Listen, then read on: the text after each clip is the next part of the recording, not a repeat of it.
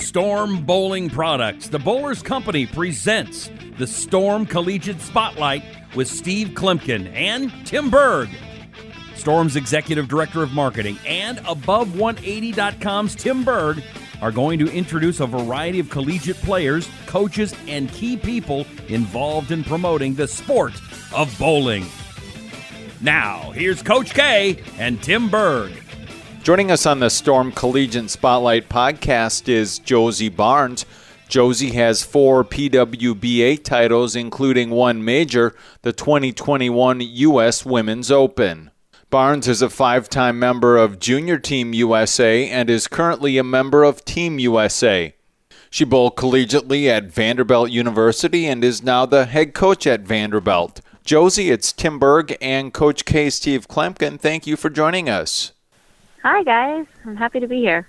All right. Well, Josie, you've had a few days now to put into words your U.S. Open win, $100,000. Richard, I know you said it would probably hit you when it's hit your bank account. It probably quite hasn't done that yet. But can you expand a little bit now on what this truly means for you being out there in California and winning the U.S. Open? Yeah, I was just talking to my husband, and I'm like, I haven't really slept since the show, like sporadically here and there, but I don't know if it's just my body is like past that point of tired, where, like you're almost restless, or if it's that I'm afraid that I'm dreaming, like I don't want to potentially, go to bed and wake up and realize it was all just kind of a dream. So, I don't know how or when it'll hit me, but I still feel like I'm living a dream. Well, there's not many people on the planet who can say that they won a U.S. Open in any sport, so it has to be a little bit kind of surreal and, like you mentioned there, take a little bit of time to process. Yeah, and I think, I was actually texting with Dr. Dean today. He sent me a really sweet message, and I said, it's so weird because, the first goal is always just to win a title, and I was fortunate enough to do that. But obviously the U.S. Open is like the one, right? Like if you're going to pick a major, it's like you put your body, your mind through hell. And that's the one you want. And I said, I'm 33, but I've really been bowling since I was 3 years old. And I'm like, it's just hard to conceptualize in my mind that I've bowled 30 years for this one moment, and so it's just, I don't know, kind of hard to comprehend. And Josie, take us back then to Tuesday night. Your mindset and going into that final match, you were playing the lanes a little bit different than the other ladies were on the right-hand side. Talk about your kind of your game plan heading into that match, and was that it from the get-go, or after getting your practice shots, is that kind of what you decided it was the best way for you to attack the lanes, the way you ended up playing them? Yeah, so I gotta say it's kind of a little bit of both. So I was definitely playing a much more direct shape to the pocket than most of the girls were in match play. I just kept trying to mess with my ball speed just enough so that I didn't have to feel like I was going left to right at all, because if you paid attention to the lane graph at all, there was like a hump down at the end of the lane. And it's like, for me, with my ball roll, my speed, and my rev rate, I knew if I got it going left to right that it wasn't going to be pretty for me. So all through match play, I was trying to stay as direct as I could, but we did recognize that when we got towards the higher end of the house, that the fronts seemed to hook a bit more. So we were pretty aware that we needed to have a game plan if I got to that space where you couldn't just make it direct towards the pocket, because at that point you're on top of it. So, I was hoping it would play like it did in match play, but it did force me a little bit further left than I probably would have liked to have. But we still just tried to keep our speed up and, not give the pocket away too much. And it looked like you had a couple of asymmetrical kind of choices. Was that your arsenal? Was a little bit more ASIMs on that? And if so, why? It was. Yeah. I actually, thinking back just in general for the week, I honestly can't remember throwing a symmetric piece during the week. Now that you say that, I hadn't really thought about it. It was mainly the UFO alert. I had both a pin up and a pin down one. in match play, and then also a dart code that we had put a little bit of surface on. We actually drilled that RSTX to the night before the show, just as a, if it gets to this, we want to make sure we have it. And I actually think it was the right ball call at the beginning of that match. But I had some conversations with Sean, and he was my ball rep when I was with Ebonite, so he kind of knows my tendencies. And typically, once I get comfortable in those kind of situations, my ball speed starts to get amped up. And in normal situations, I'm pretty good at being able to bring it back down. But I was bowling for a U.S. Open, so we knew that was going to be a little bit harder to do. So I think the worst thing to happen was that I started with a double. Because then I was like, I feel all right. And then the next 2 or 3 went like 100 off my hand. And so that's why we made the decision to go to that pin-up UFO alert. But we had discussed that before we ever even got out there. So it was like, if this happens, this is what we're going to do. So I just gave him the eyes, and he gave me the thumbs up. And that's how we made that decision. I was going to ask you about that. I actually did see that. There was a little bit of a look in Marcia and I actually saw that same thing, and we're like, there was something there that happened with the eyeballs, and you only have that kind of connection with somebody you really know. Yep. And people don't know that Sean and I actually go way, way back. So he and I made Junior Team USA together for the first time in 2005. So we've really kind of been around each other for a lot longer than I think people realize. So yeah, I'm very fortunate that we have that kind of connection. And you mentioned connection. You mentioned Dr. Dean as well. So it sounds like you've done some work with him, whether that's through Vanderbilt or even on your own on a personal level there. But did that help you to bowl, to even the night before, to the day before, knowing that later on in the day, and luckily, West Coast time, it was 4:00, so you didn't have to wait until 7. But to know that you have one match and one game for $100,000, how did you prepare yourself mentally for that? Because that's something a lot of us we can't even wrap our heads around. Yeah, I mean, I think there are a couple of things that go into it. I think I'm the type of player, and I say this to my boss all the time, that I don't know if I could bowl full-time on tour and try to make it my only living, because I don't know how I would handle having to strike to pay the bills. So I think I'm fortunate in the sense that I'm doing this because I just love competing and love the sport. And so that gives me a sense of relaxation, knowing that my daughter isn't depending on this, right? And so I think in some ways that helps relax me. But I also, especially for this event, I went in and just thinking, like, how cool is it that I have the opportunity to bowl for a U.S. Open, one game? I tried not to make it bigger than it was. I tried to keep myself just me. But I wasn't thinking worst case scenarios. It was just, what's the worst that can happen tonight? I lose and I finish second in the U.S. Open. Well, that's still pretty darn cool.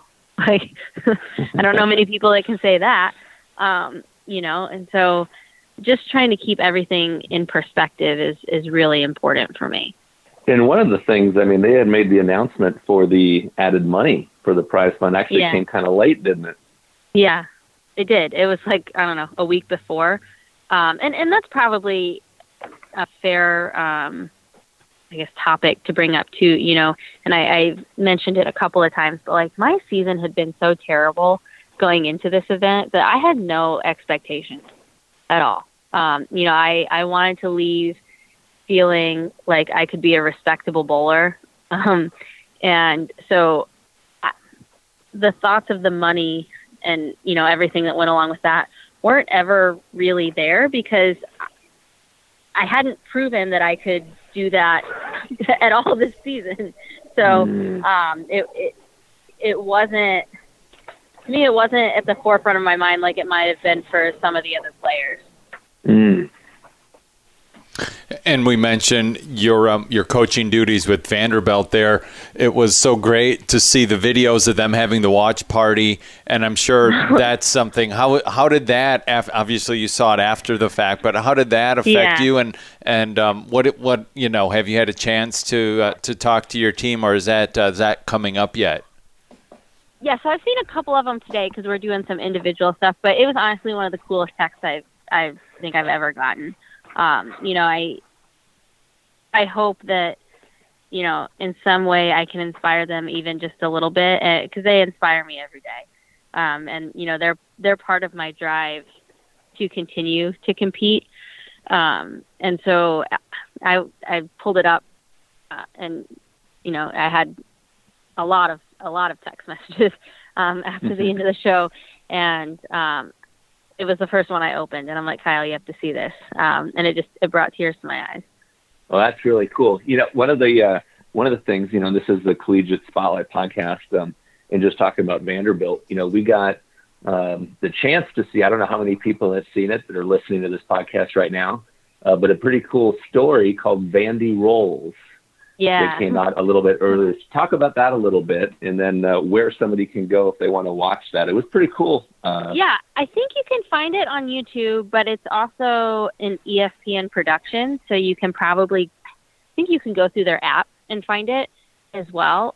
We actually recorded it several years ago, or started recording it, and just this producer approached us and said, hey, I've read your guys' story on your first national championship, and I think this is a cool story that needs to be told.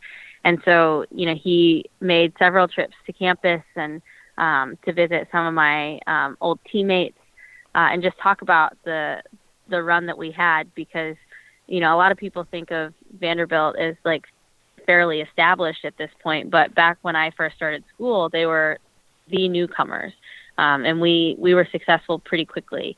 And so he kind of goes into that story and what led up to that championship. And it's one of the coolest things that I've been a part of. Yeah. Can you talk about the team? How are you guys looking this year? I know we're still in a little bit of that unknown phase with COVID. I mean, looks like everything, you guys are going to have a season. It's going to start from the get-go, which is a good thing. But we're still, all of us as bowlers and tournament bowlers are hoping things keep progressing with the virus going where it is. But how is the team looking, and how have you been, how have the ladies been with you? Like you said, you got to work with some of them off, on the lanes and such. But how's your summer been with the team, and how are things looking? Yeah, so most of our kids went home for the summer. So, and they came back while I was at the U.S. Open. So most of them I haven't seen yet. So I'm hoping they all look great, but we haven't really gotten to that yet. But I'm lucky. We have a great group of kids. We have 11 kids on the team, and they all work really hard, and they do the things that I ask of them, even when they have question marks behind it. And so I think the most important thing with this season, as it was in the last, is that you just learn how to roll with it, right? We don't know what tomorrow brings, and we have that conversation a lot. And it's, if we have to wear masks while we bowl, then we wear masks while we bowl. And if we have to do something else, then we do something else. But, we're always prepared for the unexpected, and we appreciate that we have the opportunity to compete. That's something you mentioned there, regarding even the attitude you take towards bowling with the mask on. And I thought that was something we were discussing. Actually, we were down at the New Mexico Open, and there's a lot of people that get so either frazzled or frustrated that they have to wear a mask while they're bowling. It almost feels like if you don't let that bother you, you have a few kind of bonus pin edge to start. Yeah, I mean, for me, it doesn't bother me. I feel like I'm doing my part to try to make the world just a little better place. And if that's what it takes, then I'm happy to do it. It doesn't bother me while I bowl, other than on the TV show, it was a little hot, but I don't think it would have mattered with or without it on. I think my anxiety was, was taking care of that. I mean, everything about bowling, obviously there are physical things that can make you better, but if you can have control of your mind and that part is a piece of it, you'll have a pretty good control of your success. Final question I've got for you, Josie, it's kind of undeniable when you look at the players who made the step ladder there at the Women's U.S. Open, at how much of a collegiate tie they have. That has to, that can't just be a coincidence, right? There has to be some kind of preparation that really helps. I don't think you can match collegiate bowling experience. And I can only really speak from the NCAA side because that's what I've always been involved in. But like for NCAA teams, every match is important. That's the only way that you get to postseason. So you literally feel like every shot is the important one, right? Like you feel the weight of every shot that you take. And so I think putting girls in that opportunity to both succeed and fail gets them set up for the big stuff for bowling on the PWBA. Josie Barnes, Associate Head Coach for Vanderbilt University. I want to thank you for being here today on the Storm Collegiate Spotlight Podcast. All the best of luck to the team this year. Your first tournament coming up at the end part of October there, hopefully, crossing our fingers, down in New Orleans. Yeah. We'll be keeping our eye on the tournament and then hopefully catching up with you again sometime. But thanks again for being here. Awesome. Thanks, guys.